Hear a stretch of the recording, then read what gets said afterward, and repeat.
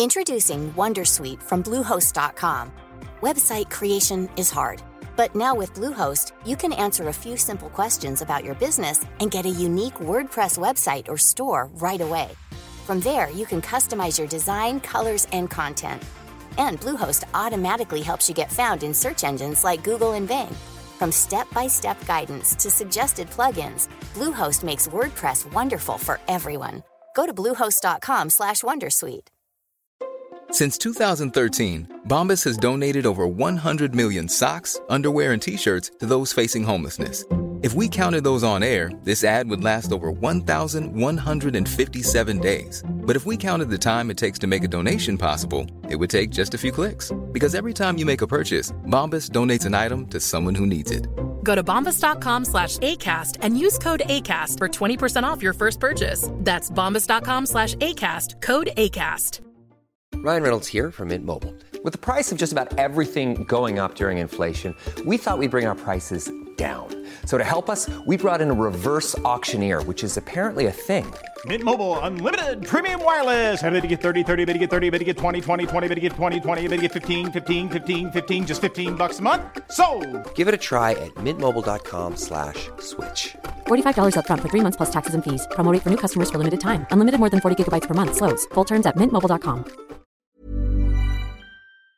Today on Two Black Guys with Good Credit, we dug into the crates for a classic episode. We hope you enjoy it. Two black guys with good credit. Who wants to be a millionaire? Well, to be honest, don't we all? Two Black Guys with Good Credit, we are doing our part to get you there with this week's guest, super successful business entrepreneur Stephen Hightower of Hightowers Petroleum. Black gold, Texas tea, oil, that's what we're talking about. Yes, oil. Stephen is here to share the secrets of his success. Pod up, sit back, and let's get it. Because we're talking big bucks, people, big things. Stephen is making it happen. In the house. Big Sean, why did you think it was important to bring Mr. Hightower here to Two Black Guys with Good Credit? Well, Arlington, we recently did a show, Black Power, Black Money. Wakanda, and baby, we got I'm there. a lot of great response. So I said, let's dig deep and find somebody that can reflect that. And who better not but Mr. Steve Hightower himself, who has been ranked one of the 10th richest black companies in America. So What? 10 meet 11. Well, there you have it. Two Black Guys with Good Credit. We're about to get into it with Mr. Stephen Hightower. He's going to share the secrets of his success. Who does not want success, people? Keep it locked. Matt? Thanks, Arlington. This sponsorship break is brought to you by Clean. Clean is a financial literacy program designed to educate youth in a fun and interactive way through class lessons, workshops, and web seminars. To bring it to a school or organization near you, please visit www.financiallyclean.com. Two Black Guys with Good Credit is a show for the financially curious and the financially knowledgeable. Mr. Hightower, can I call you Stephen? Absolutely. Perfect. Stephen, can you explain to our audience a brief history of your business background, past to present, kind of giving us the highlights, your shining moments, so to speak? The jump shots, the touchdowns, all that. Exactly. Well, first of all, thank you for giving me this opportunity to speak to your audience today. Thank you for being here. But Hightowers Petroleum Company is a result of a family-owned business. My father started in 1956, which is the year I was born. So I say to many people, I've been in business all my life and literally have never worked for anyone else but my family or myself. So I'm one of those unique individuals who have just been an entrepreneur and probably a real example of what a serial entrepreneur might look like. That's great. That is great. Well, Dion, since we're talking about oil today, because that's the industry Mr. Hightower's in, can you give us a brief history of oil in the United States of America? Absolutely. The Universal Oil, Gas, and Mining Company was the first black-owned oil company in the United States. It was also the first oil company that was fully operated by an all-black staff. It was founded by Odessa S. Strickland and located in Shreveport, Louisiana. It got its start right after the start of the Great Depression. So whenever everything else was falling apart, that's when they launched in 1930. The company also mined zinc, lead, and silver. But what's most fascinating is that the founder, Mr. Strickland, was also an inventor. So Odessa Strickland invented the instrument they called the electrometer. So this instrument was invented and used to discover oil deposits. And they said it was about 100% accurate, which is pretty amazing at these times. But yes, what I love is that he ended up creating this into a whole other business in itself by renting out this device for $50 to $75 per day. So this is just good stuff that we all need to know and learn when it comes to our history in the oil industry. Nice. Mm-hmm. All right. Well, Mr. Steve, now that we're buddies, getting back to you. Now it's Steve. Now it's Steve. What is a wholesale fuel supply company? Is it fair to say that you're the middleman in the sale of oil? Is that fair? I don't consider myself a middleman. I consider myself as part of the supply chain in the delivery of fuel to the end users or the customers throughout the U.S., Mexico, Canada, and South Africa. Okay. So when we talk about being a distributor or a wholesale jobber, as it's referred to in the industry, you're talking about someone who, after the refinery is put into the pipeline, there's someone who actually takes it and delivers it to the end user or users that may be for resale. Mm-hmm. And in the case where Hightower falls into that particular category, we then pick it up at terminals after it's in the pipeline, and we deliver it to people like FedEx, AK Steel, Kroger's, General Motors, Nissan, those types of customers who actually use it, whether it's in their vehicles for production or whether it's in their vehicles for day-to-day operations like a FedEx or Union Pacific Railroad. So a number of customers in a myriad of ways, we are the ones who actually deliver that product and actually make things happen. So are you delivering that in planes, trains, boats? We supply to casino river boats. We supply to trains. We supply to trucking companies. We supply to highway contractors that just do dirt work. We supply to all types of people. And the good thing about petroleum is you've got an unlimited amount of customers that you can actually feed into. And that's what I tell people when they're looking for a business to get involved with. Find a business where you've got an unlimited amount of customers, and if you only did 1% of those customers, you would probably not be able to handle all the business that you've got. Well, my brother, we call him my brother now. Problem. Let me know where these trucks dock at on the eastern seaboard, and I'm going to bring my SUV there up and fill it up every time. Let them know, Steve is my boy. Let me get some gas. Well, the only problem with that is, I have a very hard time selling to brothers and sisters that don't buy 7,000 gallons at a time. What are you trying to say? Okay, let's go to the question now. I was just put in my place.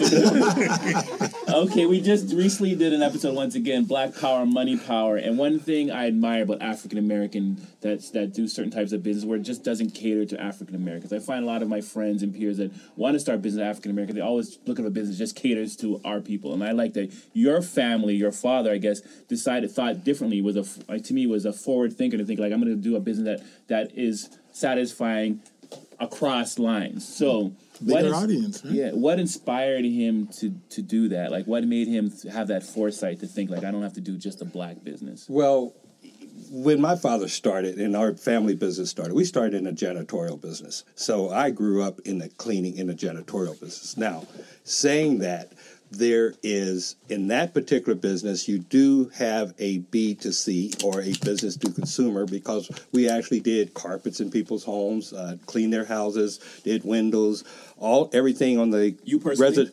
Me personally, that's what I grew up doing, okay? But then there was a commercial side of that where we actually did banks and industrial facilities and so on and so forth. Got it.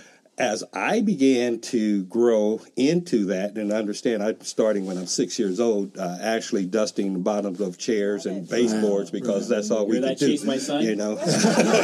But my mother, at that particular time, they didn't have babysitters, so we went to work with them at night, actually cleaning. And as you grew up, you actually literally had accountants and employees coming, and you see business done on the kitchen table, which is the typical mom and pop startup business. That's how I grew up. And that's how you actually start, but that's how you get a visualization of what business is and what business can be. And many of us in the African American community don't have those types of examples and get to see that. Okay, even though my father worked at Armco Steel around the clock for 40 years, he still had a business during that entire period of time where after he got off at Armco, he ran his business. That is so and that was around the interesting clock, because we don't understand it. He was, I always say there's 24 hours in a day, and it's how you decide to utilize that 24 hours and how you try to maximize. And I always say, how your dad was doing. He was hustling. Yeah. And at the end of the day, he was hustling. And he was getting his family involved, and he was teaching them. I bring my kids to the store, and I hopefully that they just pick up on something, and you are picking up on things and seeing how business works. Right. And that's when I first found out sleep is overrated. Oh, my God. Oh, my God. That's what I say. I have plenty of time to sleep when I'm dead. That's what I say. That's right. And rest in peace. We always, one of the things that we always do is we talk to young people about the education, the idea that education equals time and time equals money. And while you're getting your education, you can get your hustle on and do something else. And as you were saying, you grew up working while you were starting at 6. So I'm just going to ask you this question, but I kind of have the answer. Were your entrepreneurial juices starting to flow in high school and college? My entrepreneurial juices began to flow in high school. Wow. And by the time I got to college, I was already flowing. Okay, so when I was 18 years old, I actually negotiated my first commercial contract. And I want to make the very distinction between B2B and B2C, because in your previous comment, you had talked about, many of us are looking for businesses that really cater to the African American community. Right. You agree with that comment? And well, in that particular comment, what you're basically saying is you basically have a B2C or a business to consumer business. Right. Business I have a B2B, which is a business to business customer base. Wow. And when you begin to move into a B2B, then you're not talking about someone who have discretionary funds to spend. You're talking about someone who has to spend X amount of dollars in order to be a part of what they do. They need the service. And so in some cases, even with dealing with B2B, you can offer a service that someone may want as a luxury, or you may offer them a product that they need as a absolute. And you want to find that absolute in their business. Really? And then it doesn't matter tomorrow if FedEx is going to run at all, they're going to have gasoline in their car. Right. And it's not a maybe, it's a must. Tell me about that first contract in high school. That particular contract that I negotiated was with a company owned by Jim Walters, Miami Carey, and it was a janitorial contract. And very acutely, can you imagine an 18-year-old dealing with a buyer, purchasing agent? And at that particular time, you can look back and look at his visual, makeup as you were actually forcing your way into the conversation of getting a raise and where you wanted your price points to be. And he's looking at this little kid, which I didn't look at myself at the time. But just looking at the expressions, but eventually after about 3 times going back and forth, we got the contract and we were able to get the contract at the numbers that we were going after. So, I learned at a very early age, persistence, being able to have value, knowing what your value is, that you're able to be successful. And so that was my first commercial contract negotiations at age 18. You sound like a confident young man. Wow. Well, something else happened at 18. I went to go get a job at AK Steel, which was Armco, which is where my father was. But I wanted to work as a salesman. And they told me I couldn't be a salesman. I'd have to go back to school or I can go out in the plant where my father was. Right. And I did not want to go out in the plant. And I said to myself, if I work for 30 years at Armco Steel, I'll end up with a watch and a pension. But if I work for 30 years for myself, I might be a little bit further off. And, at age 18, I made that decision. And 30 years plus later, I made the right decision. Well, I can buy myself as many watches as I want. I was reading about you, and you said most small businesses have a difficult time obtaining bank financing or loans. So how did you do financing the early ventures? Because you said when you were doing $50 million in Hightower Petroleum, you were unable to score a loan for your business. Why was that, and how did you work around that issue? Traditionally in our communities, if you become successful in one thing, whether that's being an athlete, whether that's being a janitor, or whatever that happens to be, that community that you grow up into really only looks at you as that. Right. So it was very difficult for me to transition from being a janitor, like our family had really grown into that community with over 100 and something plus employees, for that community or surrounding communities to think of me in construction and or petroleum. Yeah. It was not who you are. Because even though you were big, you weren't that It's not even a matter of being that big. That just wasn't you. That's not who you were supposed to be. You were supposed to be a janitor. When your dad had all those contracts, he was still working? Absolutely. He worked at the steel mill for 40 years, and he had his business, since 56. So, it was an overlap, and I grew up into that. But when getting back to obtaining the loan, obtaining the opportunity to go to a commercial bank lending institution and give them a business plan and show them how you're going to grow this business with the type of customers and even your exit, if that is what it happens to be, you're looked on with jaundiced eyes to say that's not possible for you. Mm-hmm. And what I say to most African-American businesses that start, you're going to put that business plan together. You're going to do all the things in terms of getting a relationship with a banker. You're going to take them out to lunch and all of that. And then the bank's still going to say no. Right. What do you do? Right. Do you stop? Do you get discouraged? Do you sit on the porch? Or do you go out and find a way to make it happen? Right. And I was one of those guys who found a way to make it happen. And one of the things that you find out about business is everybody is greedy at the end of the day. Right. And what does greed mean? Greed means that where does the money come from? And the money comes from a customer. All money actually starts because a customer pays. And as long as you've got a customer, a good paying customer, you can probably get the supply.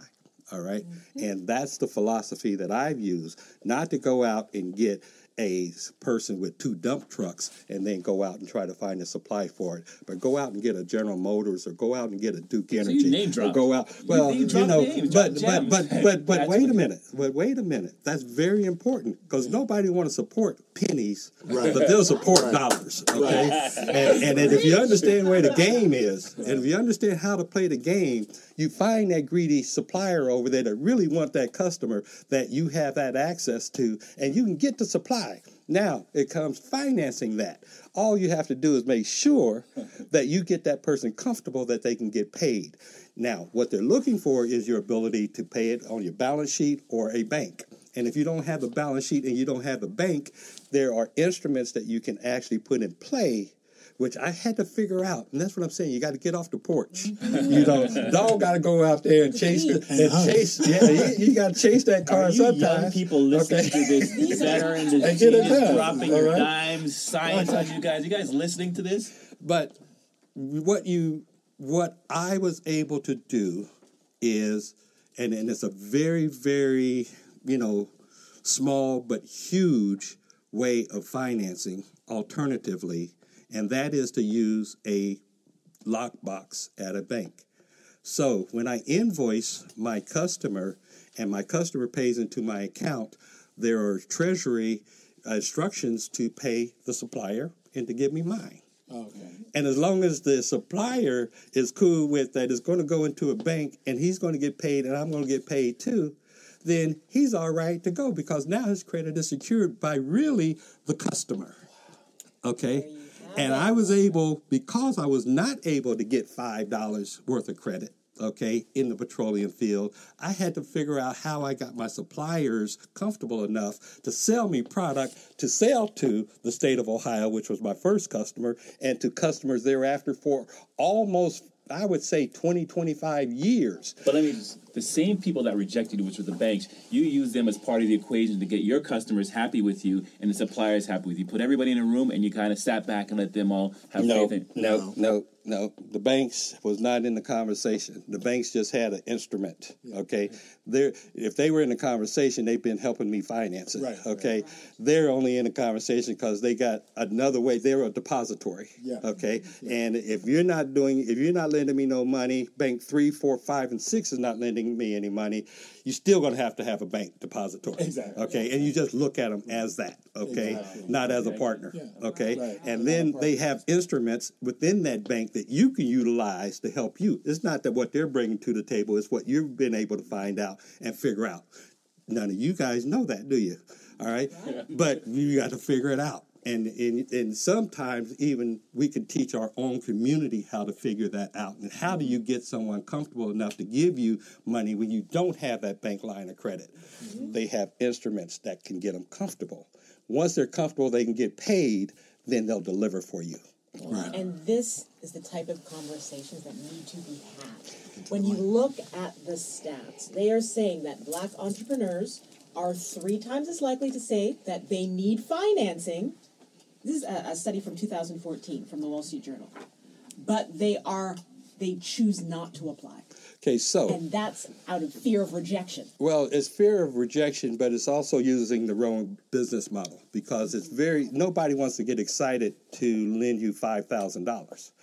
Okay, so if your contract is $2,000 to $3,000 and you need $500 to get it done, it's not exciting to anyone. But my first contract was the state of Ohio. And let me tell you how that came about. I can't wait to hear it. And you were leveraging your dad's context at this point. No, you're on your own. Okay, so the state of Ohio in 1979 had a set aside that was passed in the state for minority bidding only. You had to be African American, Hispanic, Native American, and maybe 1 or 2 other categories, but not females, okay? And what we were able to do was we began to quote all types of products that the state was setting aside. And I say all kind of products. We were selling lumber, drywall, metal studs, pinto beams, whatever. And the state buys everything. Right. And whatever they were selling, we would go out and find a supplier, quote it, because, again, the suppliers who had it previously, being all non-minority, could not bid on those particular products. Okay, so again, you had a customer that they could not get to unless it was through you, and then, of course, you had to put together a financial program to allow them to feel comfortable to do that. Well, the state of Ohio set aside fuel one time, and BP, who had the entire state for the last 32 years, major oil companies don't play that game. It doesn't apply to them. They thought. So I went and quoted it and found another wholesale jobber, which is similar to where I am today. They quoted me, and my first contract was the entire state of Ohio, of which I took from BP. Okay, and not knowing anything about fuel, and that's another challenge that we have. Knew nothing about fuel, but I knew about business. Right. And as long as you see the back office of business, the accounting, the making sure people are billed, making sure people are paid on time, that's universal. Right. And that can be stuck into any kind of conversation or product. All right. So it didn't matter what the product was if you knew how to do the back office. Exactly. And that's what I learned growing up is the back office. I read your first hire was an accountant. Well, in Hightowers Petroleum, actually, he was an accountant that I sponsored to come from Nigeria to the United States. And he obviously, bringing someone into the U.S. and being that sponsor, he was pretty loyal. So we started together. It was okay that some days we didn't get paid, when we were supposed to get paid. Right. But you suffer through what you got to suffer through to get to where you've got to go. Exactly. All right. We're always talking about generational wealth in our show, and I mean, you're highlighting it today. Because most people are starting from ground zero with very little being passed on. But you luckily come from 3 generations of family business and entrepreneurship. Tell me about the role that generational wealth and opportunity has played in your life thus far. Well, Reverend Jackson is a person that I highly respect. Reverend Jesse Jackson? Reverend Jesse Jackson. Okay. Yeah, Reverend Jesse Jackson, someone I highly respect. Always says that talent and wisdom and effort is always trumped by inheritance. Powerful. And okay, you're going to have to say that one more time. Just one more time. Talent, wisdom, and effort is always trumped by inheritance. There you have it. Okay? So even if you look at today's president, he inherited what he had. And you start at $50 million. Well, not to talk about. I'm not really going to talk about the president here in nationwide TV, or radio. Right. However, it's just an example that even in my family, I have a COO. I've got a chief operating officer, another child. I've got an accounting manager as another child. And they also have inheritance that once I move on, that moves on to them. Right. And if they were total knuckleheads, okay, they could potentially lose it, but they have that opportunity. And that's what we haven't built in our historically into our communities, that transformation from one generation to another generation to have what we call legacy. Yes. And legacy is not built in one generation. Sure. Legacy is built in generations. And how do you, now that I've got my children and I've got my grandchildren now, that fourth generation, showing up and working in the summers, you have to start them early. Okay, you can't wait till they're 21, 22, and then say, I'm going to now bring you back and get you involved with the business, because somebody else has their mind and their whole imagination in a whole nother area. That 6-year-old working in oil fields? And you've lost, well, we don't work in oil fields. We run a clean kind of business. But that would be a good job. But the key thing is, though, you're steering them from a young age. Are you kind of steering your family into business, or are you just presenting the business and hopefully they'll grab on? Well, do you know what I mean? Like, you're not saying, hey, go sit in that office, go sit in that office, or you should consider going to business school. Are you saying that, or are you just having them be around you, seeing what you do on a day-to-day, going back to, like you said initially, that dining room table that you grew up in, but a much bigger version of it at this point? We got to teach our kids how to work. Right. You can't assume that them going to school and playing sports is going to teach them how to work, how to answer a phone, how to have office mannerism, decor, those things are not natural. Those things are taught. Right. And where I am today, my instincts and how I do business is a long historical, chronological building of how business is done. Right. All right. So people don't talk a lot about when I was in the medical business that did not succeed, or when I may have done several other types of businesses that did not succeed.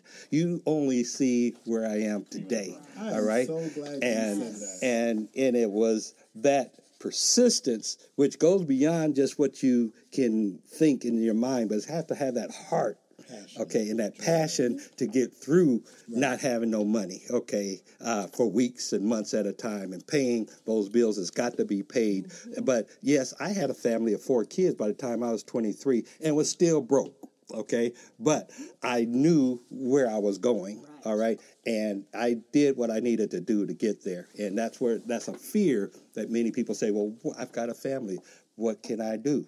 You go out and work harder, and you make it happen. So how do you find this new generation? What's your aptitude? How do you find them as far as business minded? Like, do you see the same traits, or is it a different mindset with all these? The biggest difference, which is something that there's a couple big differences. One, they're just, I guess, totally involved with technology such that they lose a little bit of human interaction. With people. And this in business is a people business. It's not a transaction. Okay, and so they're not learning business and personal skills. They're learning transactional skills on that computer. All right, and that is something that you can't buy, you can't give to someone. They have to develop. All right, so that's one thing. And the other thing is the impatience of being able to get to success. And you can't get to success quickly. You get to success over a period of time. And if they don't, in what I see in this generation, if they don't have a success in a year and a half, they're out. They're on to something else. Okay, because this and it's not. And life does not actually work that way. Right. And many times they're 2/3 or 3/4 of the way into their adulthood before they actually find that out. Right. Remember, I started when I was 18. Mm-hmm. So to be where I am now at age 60, you know, it took a long time, but I had to stick with something. All right, in order to make that something great.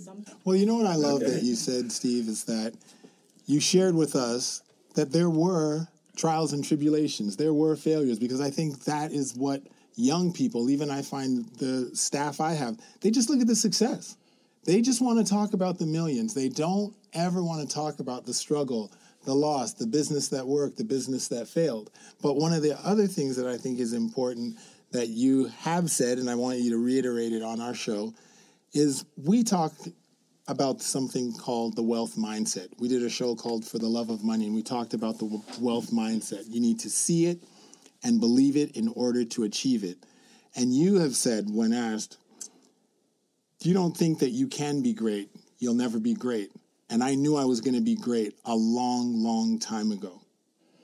Well, explain that to me. I was great before other people knew I was great. And you have to know that who you are. How'd you know you were great, though? Because I knew who I was. And who was that? And that was a greatness that was somewhere inside of me that eventually would get out to the public. Okay. And every day, whether you were looking or whether you weren't looking, I was doing an outstanding job at whatever it was that I was doing. And I practiced in the dark when nobody else was looking of doing the right things. Right. And that's how you actually rise to be something of greatness, doing it day in and day out, month in and month out, year in and year out, over a period of time, that greatness becomes. Because anything short of that, you're just being good or just having a job or just getting along. And I never had that in me just to get along. I, actually went through a process where my brothers and my sisters had to go, all right? I mean, I had to fire people who did not see the same outlook in business and life, share the vision, because they will mess your vision up. Right. Mm-hmm. And you got to understand, I started with my mother and my father and my brothers and sisters being over me, my older brother, not my sister. She was younger than I was. But at some point in time, even my mother and myself had to separate. Wait, you fired Mom? Wow. She knew when to leave. Moms know when to leave. Never have to have that conversation. However, what it amounts to is that you've got to know what's right.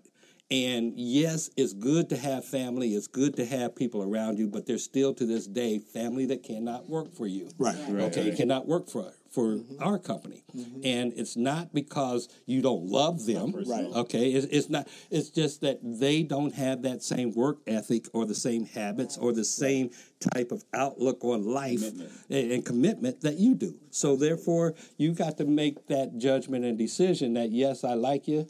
I love you, but you can't work with me. And, that could be your kids, okay? But that's... I agree with you 100%. Well, people, two black guys with good credit. We told you we were going to bring you some gems, but wow. What? Greed is good. You have to work hard. Sometimes you got to shadow box in the dark, and you got to know who you are. And if mama's got to go, mama's got to go. Two black guys with good credit. We're sitting in with Mr. Stephen Hightower of Hightowers Petroleum. Big things. Cool fact, a crocodile can't stick out its tongue. Also, you can get health insurance for a month or just under a year in some states. United Healthcare short-term insurance plans, underwritten by Golden Rule Insurance Company, offer flexible, budget-friendly coverage for you. Learn more at uh1.com. Introducing Wondersuite from Bluehost.com. Website creation is hard, but now with Bluehost, you can answer a few simple questions about your business and get a unique WordPress website or store right away. From there, you can customize your design, colors, and content. And Bluehost automatically helps you get found in search engines like Google and Bing. From step-by-step guidance to suggested plugins, Bluehost makes WordPress wonderful for everyone. Go to bluehost.com/wondersuite. Since 2013, Bombas has donated over 100 million socks, underwear, and T-shirts to those facing homelessness. If we counted those on air, this ad would last over 1,157 days. But if we counted the time it takes to make a donation possible, it would take just a few clicks. Because every time you make a purchase, Bombas donates an item to someone who needs it. Go to bombas.com/ACAST and use code ACAST for 20% off your first purchase. That's bombas.com/ACAST, code ACAST. This commercial break is brought to you by Canvas Malibu. Canvas Malibu is a boutique and contemporary art gallery located in Malibu, California. At Canvas Malibu, it starts with art, and their curated offering of shoes, apparel, accessories, and art are a definite must-see. Canvas Malibu is located in the Malibu Country Mart or online at canvasmalibu.com. Welcome back to Two Black Guys with Good Credit. We are sitting in with the master, the guru, the one, the only, Steve Hightower of Hightowers Petroleum. I know that break must have felt like forever because he is dropping gems and you don't want to miss a minute. That being said, Sean, what do you have for Mr. Hightower? Mr. Hightower, we did an entrepreneur show called I've Got a Great Idea. And one of the areas I found challenging and we couldn't even get a lot of information on is how do you go from small to medium business, like medium-sized business? Most of us, especially young African Americans, we stay in the small business zone. How do you transition from small to medium? I would say the two things that, again, I'm focused on trying to get the African American community to look at business to business versus business to consumer. And in each case, there's a different pathway in terms of how do you get to where you got to go relative to a B2B. And scaling has to do with basically what your risk tolerance is in terms of what you can conceive, not what you have in front of you, okay? Because what you have in front of you is small. It may be one. It may be your first one. But you got to be able to know what your end goal is. Mm-hmm. And so if you look at a person like myself who basically early started with, $1 million business, $2 million business, and then 10, 50, 100 to get to 200 plus million in revenue, right. You have to be very deliberate about trying to push to that. And you got to be able to count your dollars. So if I couldn't count how many units that I had to sell in order to get to 200 million, there's probably not a possibility of me getting in 200 million. As an example, if I'm a barber and I cut hair and I'd get $40 a head, I can only do 8 heads a day, 10 heads a day, if I'm only doing a head an hour. Right. And if I work 7 days a week, I can only cut X amount of heads. And if I multiply that out, I'd still not get to $1 million. Right. So if you're in a business that you can't count to $1 million, you're not going to get to $1 million. All right. And if I'm trying to get to $1 billion, I got to be able to know that that's possible. And along the way, you got to be able to make a very deliberate effort in order to, go to that. As simple as that sounds. It's very simple, but some people don't count the widgets. They don't count the widgets. That's basics. Those are A, B's, and C's. Or they don't feel their business is scalable. They just feel one day they're going to wake up and $1 million business. Listen, but all you have to do is change your business. That's not. That's very simple. Change your business, and see. The thing is that everything sells. But finding something that people have to have, and I use toilet paper as an example. Whether it's commercial, industrial, residential, you name it, whatever market that happens to be, they all use toilet paper. And if you had 1% of the toilet paper that was sold in any market, you'd be doing millions. You got a lot of stuff going on. You got a lot going on. Gasoline just happens to be one of those types of commodities where you have so many kind of people in every category that you can think of will buy gasoline. So you got the opportunity to have so many different customers. All right. So rather than finding something that somebody might want to go to your store on the corner, in the hood, on that particular block, that particular day, all right, is much harder than getting someone who has to have their fuel or their toilet paper tomorrow in their organization or in their home, because it's going to be there regardless. And then that's a whole different mindset. And there's so many other things like that in every industry where they have to have it. And all you have to do is go find it and offer it to them. Wow. Okay? That's right.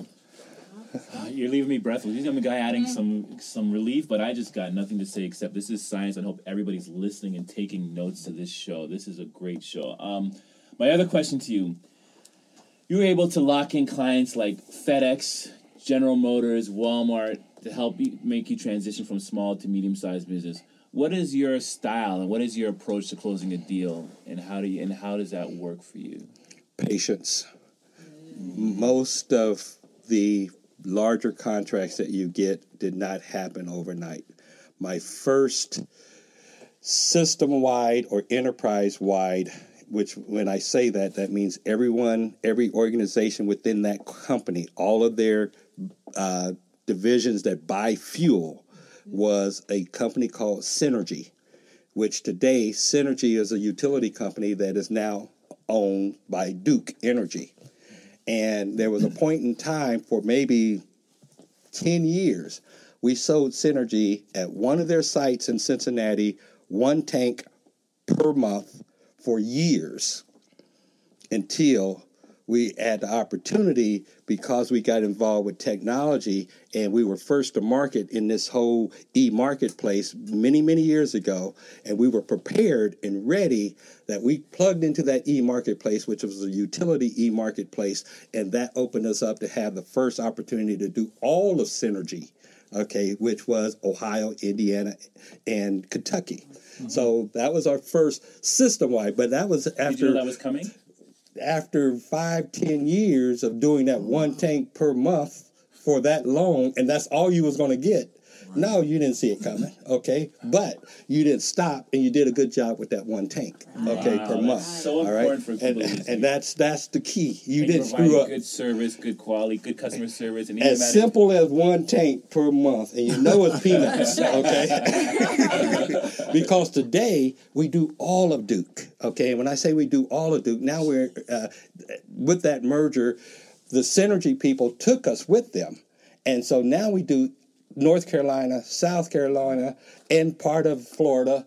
And just this past January, there was a vortex that came in and dropped the temperature into the 0 degrees.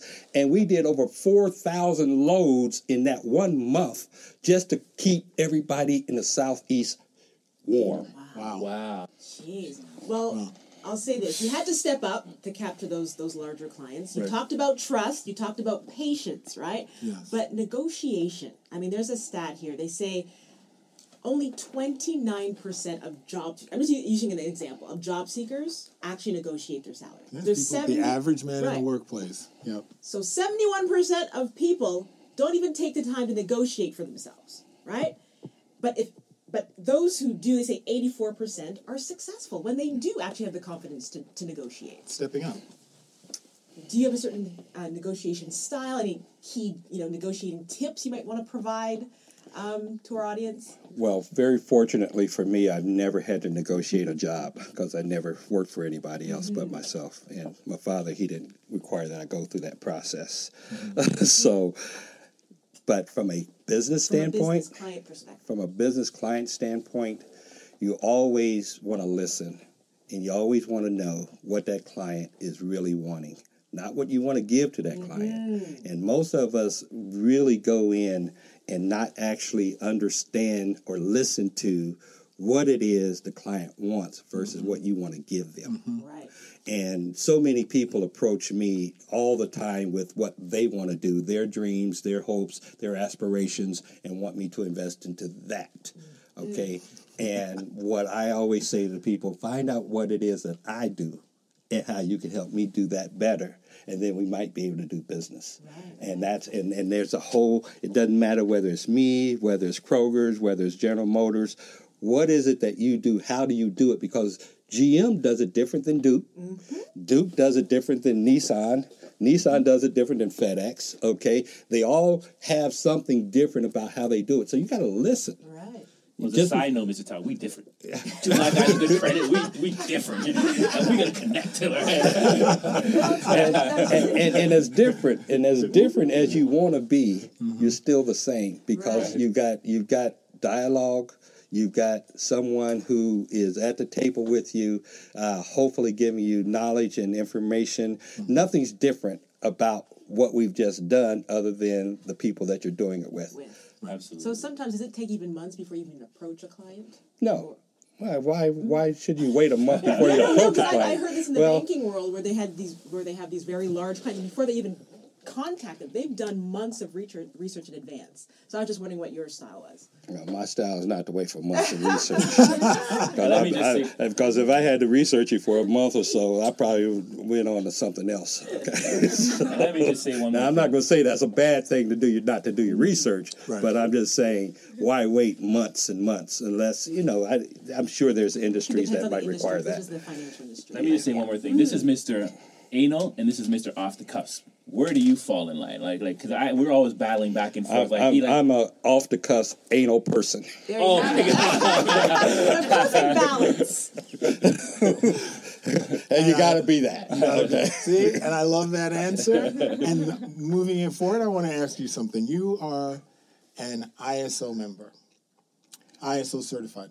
So I want to know what role that played in helping you to transition your business. But I want Dion to give me a quick definition of the ISO, please. So the ISO, International Organization of Standardization, they are based in Geneva. They've published over 22,000 different standards to ensure products, services, processes conform to the highest quality that is acceptable across the globe. So how does that help? How does that help move from small to medium or medium to large? I was always an early adopter of technology. As I told you, that opportunity with the utility industry where I actually had e-commerce before the industry was doing e-commerce. I was like one of three in this whole new e-commerce platform in the petroleum industry. When you talk in terms of ISO and a quality standard, wanting to do business with the automotive industry requires that you are ISO certified. Okay. In the automotive OEM industry, when I say OEM, the original equipment manufacturer, which is the GMs, the Fords, the Chryslers, we were doing business with them long before most other petroleum wholesalers were doing business with them. BP, again, getting back to who controlled that market. BP had Ford, Chrysler, GM, Nissan, Honda, everybody in terms of the initial fields that goes into those cars when they come off the assembly line. In order for you to even be considered, you had to go ISO. Right. We went ISO very, very early, and that's a standard that just says that you have to now document your processes, and you're in a continuous improvement process, and you know how to handle failures, and you document your failures to make improvements in that process. So we were early adopters of that, and as a result, outside of BP, we were the first company to get a OEM actual initial fields. And what is an initial fields? That is the first 5 gallons that go to every vehicle that comes off an assembly line. And if you look at all the GM plants throughout North America, every car, every plant throughout North America, including Mexico, gets our gas. And that was done in 2008, right at the time where the crash was coming. Now, 5 years earlier, we had started 5 years earlier pursuing GM making sure we got our ISO, making sure that we did the testing, got it approved. But after 2 years of approval process, year 3 we were ready to go, and there was no cigar. Year 4 we were ready to go, and there was no cigar. Year 5 they were going into bankruptcy. BP probably wasn't treating them as well as they thought that they should be treated. Mm-hmm. And it was 1 month before they went into file for bankruptcy that we took over General Motors. But we were prepared. And the only other person other than BP that could have gone forward, because we had that product pre-tested, was ourselves. Wow. So it was either BP or me. And we had that opportunity to go. And I used 2008 as a very critical date and time, because if you look, that's when we got our first black president too. Right. Okay, right. And that's when we got our first black company to take over in that OEM initial fields industry. And subsequently to that, once you're able to do GM, well, hey, guess what? You can probably do me too. And that's how you get that first one to get that second one. But that took 5 years. Right. Okay. Greatness. Just so you know, today we're recording today on Martin Luther King's 50th anniversary of his death. So, hey, greatness meets greatness all the time. Yeah. And I want to say one other thing: recession-proof business. That's all I'm going to say. Absolutely. And there's a lot of businesses that's recession-proof. Mm-hmm. You just got to find them. Mm-hmm. Find your toilet paper. You definitely have a ton of great sayings, and one of them that I really like as well is going deep. Is the football analogy about going deep versus what? You know football. Listen, man, I've seen the game. You don't even know what Philly won. Means. Well, he plays soccer. I understand business. Who won the Super Bowl? Philadelphia. My wife's from Philly. But what I wanted to get into is something which is really important, which is that oftentimes people jump ship. And what I mean by that, instead of looking at how they can go deeper in the industry they jump ship. So I wanted to have you just discuss that philosophy, because I think that's a lot of what you have done at Hightower Petroleum. Right. Early on, when we talked about when I got my first state contract, I was really running wide. I didn't matter whether it was pinto beans, whether it was electrical supplies, whether it was guardrail or posts for light poles, okay? Mm-hmm. Whatever the state was buying. And, in typical categories in the industrial purchasing, there's about 28 different categories in which they purchase. The category so if you're out trying to sell fuel one day and you're trying to sell clothing the next day and you're trying to sell food the next day and you're selling fasteners this day, that's going wide. You're not really getting down the field, all right? But when you begin to say, all right, now I'm going to begin to focus in the petroleum industry, and now we're going to add monitoring, okay? We're going to add tank installations. We're going to start doing other things that take me deeper in the petroleum space. And then you come up and say, okay, now we're going to take it into a whole nother level in the energy space, and petroleum is energy, so you're going to get deeper in energy. So now we're talking about bringing in power generation. We're talking about bringing in alternative fuels. We're talking smart cities. We're talking, LED lighting, all of those, but it's all in the energy space. So now I'm becoming deeper and deeper in the energy space and being respected in that industry for being an expert in that particular industry. And you cannot be an expert in all industries. Right. Yes. Okay. Expertise has tremendous value. I come from a Wall Street background, and everybody's talking about successful businesses always go public, and the thing is to go public. You're privately held. So why not go public? Why stay private for all these years? Because I can do what I want to do, and I don't have to ask nobody. Well, there you have it. That's the first thing. Now, do I like the opportunity at some place to exit? And hold that open as a possibility of an exit strategy, as an alternative possibility. It exists, but I don't want to sell cheap. I don't want to go put myself out there and lose control, because again, you got to understand, in that many years of being in business, how many times I should have not been in business tomorrow, and how many people offered me money that would just have taken my company that I turned down. So there's always been money available if you wanted to give your company away. Right. And I never wanted to give my company away. Just fortunately, I got past that critical mass to where no longer I'm asking and begging to try to see if I'm going to make my payroll tomorrow. Right. And so now that I'm at that level, I can now plan how I want to exit and when I want to exit and how I want to exit. All right. Next question for you then. You mentioned South Africa a number of times, doing business in South Africa. Tell us about what you're doing in South Africa and why you went to an emerging market like South Africa. Well, I just like even getting in the petroleum business, it was by accident.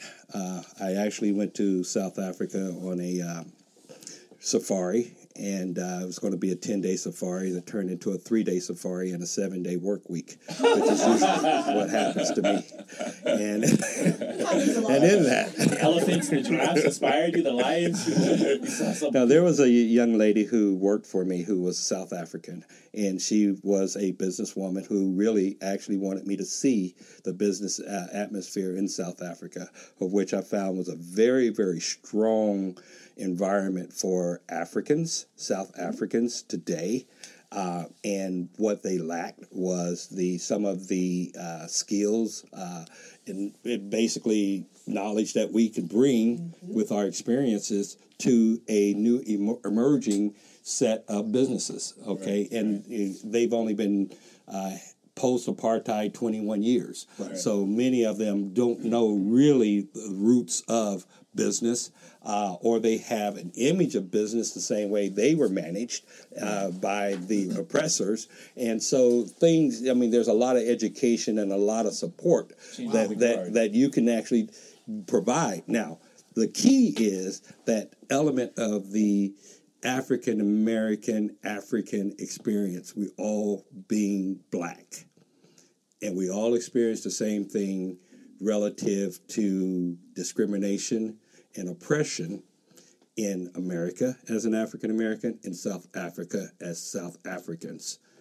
And to be able to, once they are now in charge of businesses, of the government, of agencies, when they find brothers like myself who are conscious, who are capable of helping, who's willing to help, not just for themselves, but to help the country itself and the African businesses there themselves, then that's embraced. And I was embraced. And as a result, we're doing smart ports in the city of Durban. So we've got developments. Well, you helped them. You found out what they needed. What they need. You didn't go in there talking to them like, "Here's what I have, oil." You said, "What do you need, and how can I make my business work with you?" Right. And with the exception of our smart cities and some of our technology in the smart space, a lot of things that I'm doing, I never thought that I would be doing. But they are opportunities that was set in my lap to say, here, go develop this. And I had the skill set to know how to bring the right people to the table to develop some of those projects. And they are going very, very well. I will say that as an African American, you probably would have a better shot of doing $1 billion on the continent of Africa than you will here in the United States. Wow. You're going to send the pilgrims back home, man. Everybody's going to be like, now you better have your stuff together because you'll come back home naked. You're going to somebody else's. Don't think they don't know it. Don't play them cheap. Okay. So now I'm going to take a line from Jay-Z in his latest album, 444. Jay said, "I bought every V12 engine." What is that now? I'm giving you the beatbox background. Is that what it was? Let's just do this a cappella. I got it. Thank you. So Jay said, "I bought every V12 engine, wish I could take it back to the beginning. I could have bought a place in Dumbo before it was Dumbo for like $2 million. That same building today is worth $25 million. Guess how I'm feeling? Dumbo." So my question to you is, do you have any moments in your past like that where you wish you could get a financial do-over?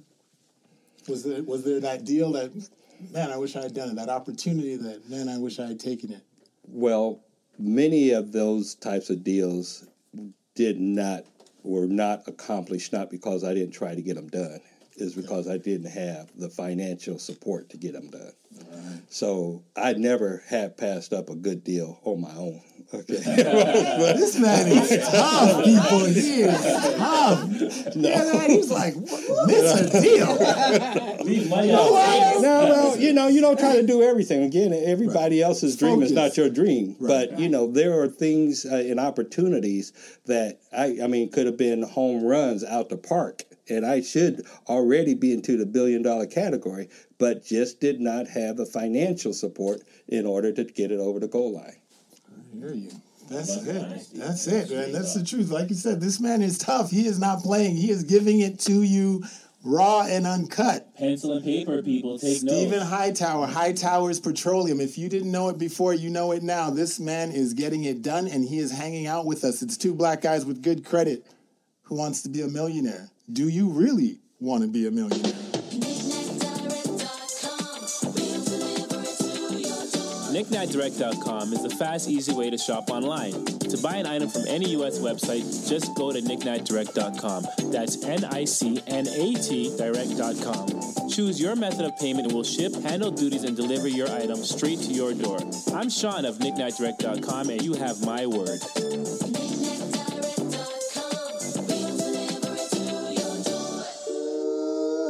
What's up? I know you're still with us because this show is on fire. Gems? Gems? Yeah, we're dropping gems. And the thing that I want to add in is business is universal. You guys weren't here in the break when Mr. Hightower mentioned that to us. Business is universal. So while you may hear the term African-American being used, well, yes, he's an African-American in the oil industry. So yes, we're going to use that term. But the gems he's dropping, those are universal gems because business is universal. So now we're going to have a little fun. You all that follow us, you know our speed round. It's usually Sean and I going back and forth, battling it out. Well, now we're going to turn the table to Mr. Hightower in this speed round. So it's going to be short, it's going to be sweet, and it's going to be interesting. Dion? So just doing a little research, there's definitely a correlation between successful people and their morning habits. What is your morning routine? My morning routine is to obviously get up, take a shower, do what you got to do, get dressed, and get in the office every morning. All right. Life insurance, yes or no? Absolutely. You still have it? Absolutely. You have to be prepared. All right. Because you're going to die, you know that, right? Stocks, bonds, real estate. Which do you invest in and why? I do a little of each and not a lot of any. I invest into my business. And right now I'm growing my business, and that's where my investment is. You bet on yourself. Retirement at 65, fact or fiction? 55. Well, I'm 61, and I thought that I'd be retired by now, and I know retirement in the future is going to look different than most people think about retirement, so I'll never stop. I just may do something different. Groupon/coupons, yes or no, Mr. Hightower? What? Do you still use coupons or Groupon discounts? Neither one. Credit union or traditional bank?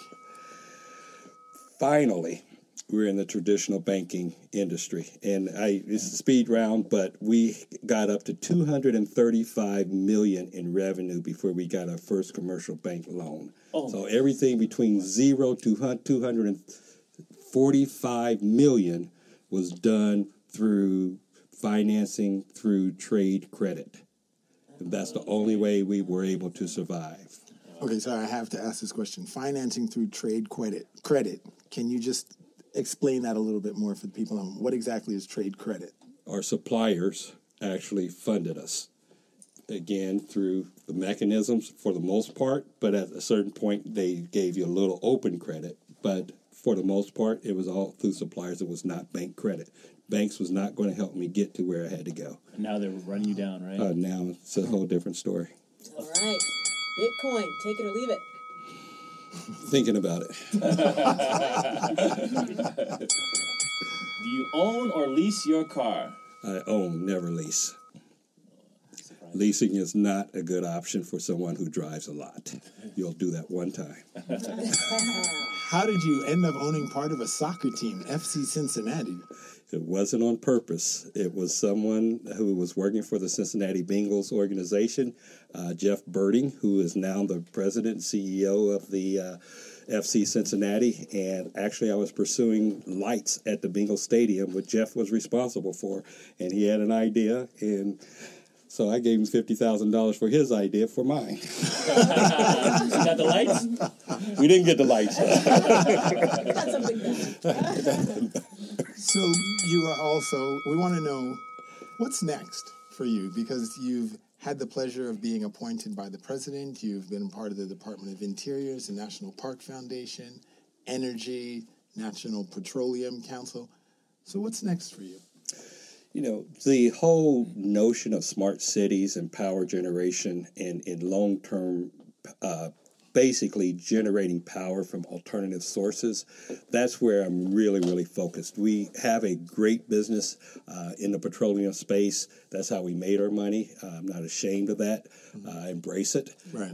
We know that it may not be here forever, so we're not, stagecoach riders and, going to run it to where it's no longer a viable option. So we made a commitment about 6 years ago to get into clean energy and to do power and energy efficiency. And that is really where we've got focused efforts, and we really feel good about helping change tomorrow. That was a good speed round. And can I end with something? Absolutely. I think for sure. I think that there's one thing that really stops most people from getting in business and taking the types of chances that I'm talking about taking. And again, it's almost like a rocket ship. You've got to have full thrust. You got to really, really come with it all the time. That's how you get to the moon. Okay, and I'm trying to get to $1 billion, and that's what I have to do to get there. I mean, full thrust, all out, all the time. But there's one thing that stops everyone, and that's the fear of failure. Mm-hmm. And I say to all of our listening audience, I never see failure as failure, but as a learning experience. I never see failure as failure, but as a way to practice my techniques and to perfect my performance. Yes. Mm-hmm. I never see failure as failure, but as a game that I must play to win. Because you're not judged by the number of times that you fail. You're judged by the number of times that you succeed. Mm-hmm. And the number of times that you can succeed is in direct proportion to the number of times that you can fail and keep on trying. Thank you very much. Thank you. Got room for me on that cruiser going on, believe me. Well, I would like to be the first to thank Mr. Hightower for sitting in with us. This was more than I imagined. Like, it was really fantastic. I think for our listening audience, you have shared so much. You've been open with us. So thank you for coming on Two Black Guys with Good Credit. And I'll pass the mic to my man, Sean. Yeah, I'd really just like to thank you. As you know, I've always wanted to be a businessman from the time I can remember, and this is the first time I've really sat with somebody that really, really, truly inspired me. And I really, like I said, it's more than what I expected it to be. And I just thank you for taking the time to come on our show. Yes, I want to just reiterate, thank you. Inspired, enlightened in so many ways. Just to get to the business of the show, please, everyone, especially after this episode, email us your questions to tbgwgc@gmail.com. Follow us on Facebook, Instagram, and Twitter at Two Black Guys Good Credit. And don't forget to leave us a 5-star review to make it easier for others to find us. Like Peter J., who said, I'm glad I found this podcast. For someone who is interested in creating generational wealth and maintaining finances, it's very insightful. Not only are they dropping gems, the humor makes it compelling to listen to. So thank you, Peter J. And if you want to find out and follow Mr. Hightower and find out more, definitely follow him on Twitter. His handle is Steve Hightower, #1. You can also find him on Facebook at Stephen Hightower. And also online at his website, www.stephenhightower.com. or www.hightowerff, that's F as in Frank, F.org. One more to add to Mr. Hightower's profile. If you want to find him also at www.hightowerspetroleum.com. My name is Dion Nichols, also known as the lady with the history, the stats, and the cold hard facts, and I'm out of here. Well, there you have it. Don't let fear hold you back. The big boss has spoken. Do not let fear hold you back. Step up to the plate. It's not about the swings. It's about the hits. Two black guys with good credit. We had an awesome show with Mr. Stephen Hightower. This week, my bottom line, there's so many gems that Mr. Hightower gave us, but the one that really stuck to me was one that he said in the end. Well, two. One is, don't ever let fear hold you back. You got to step up to the plate and take a swing. The other one that he told me, that he said is, it's not about going wide, it's about going deep. Become an expert in what you do. Do it to the best of your ability and look for the opportunities that exist in what you're doing today, because becoming an expert has inherent value.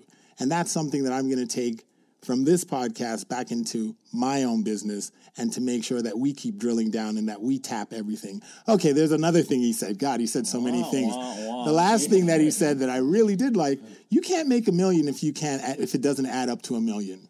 So sometimes you have to reverse engineer the numbers to see if you can hit the dream that you think you want to hit. I'm Arlington, and you know what I say is the game of life. It's wants versus needs. I'm out. My takeaway is rewind this show. Listen to it all over again and look at it in your life and apply things to it. Don't be inspired by Mr. Hightower, but understand there are gems in here that you can do to change your life. So you need to listen to the show once, twice, maybe even 3 times to catch what he's saying and then apply it to your life. I'm Sean. I'm out. Your money is your money. Keep it where it belongs, in your pocket.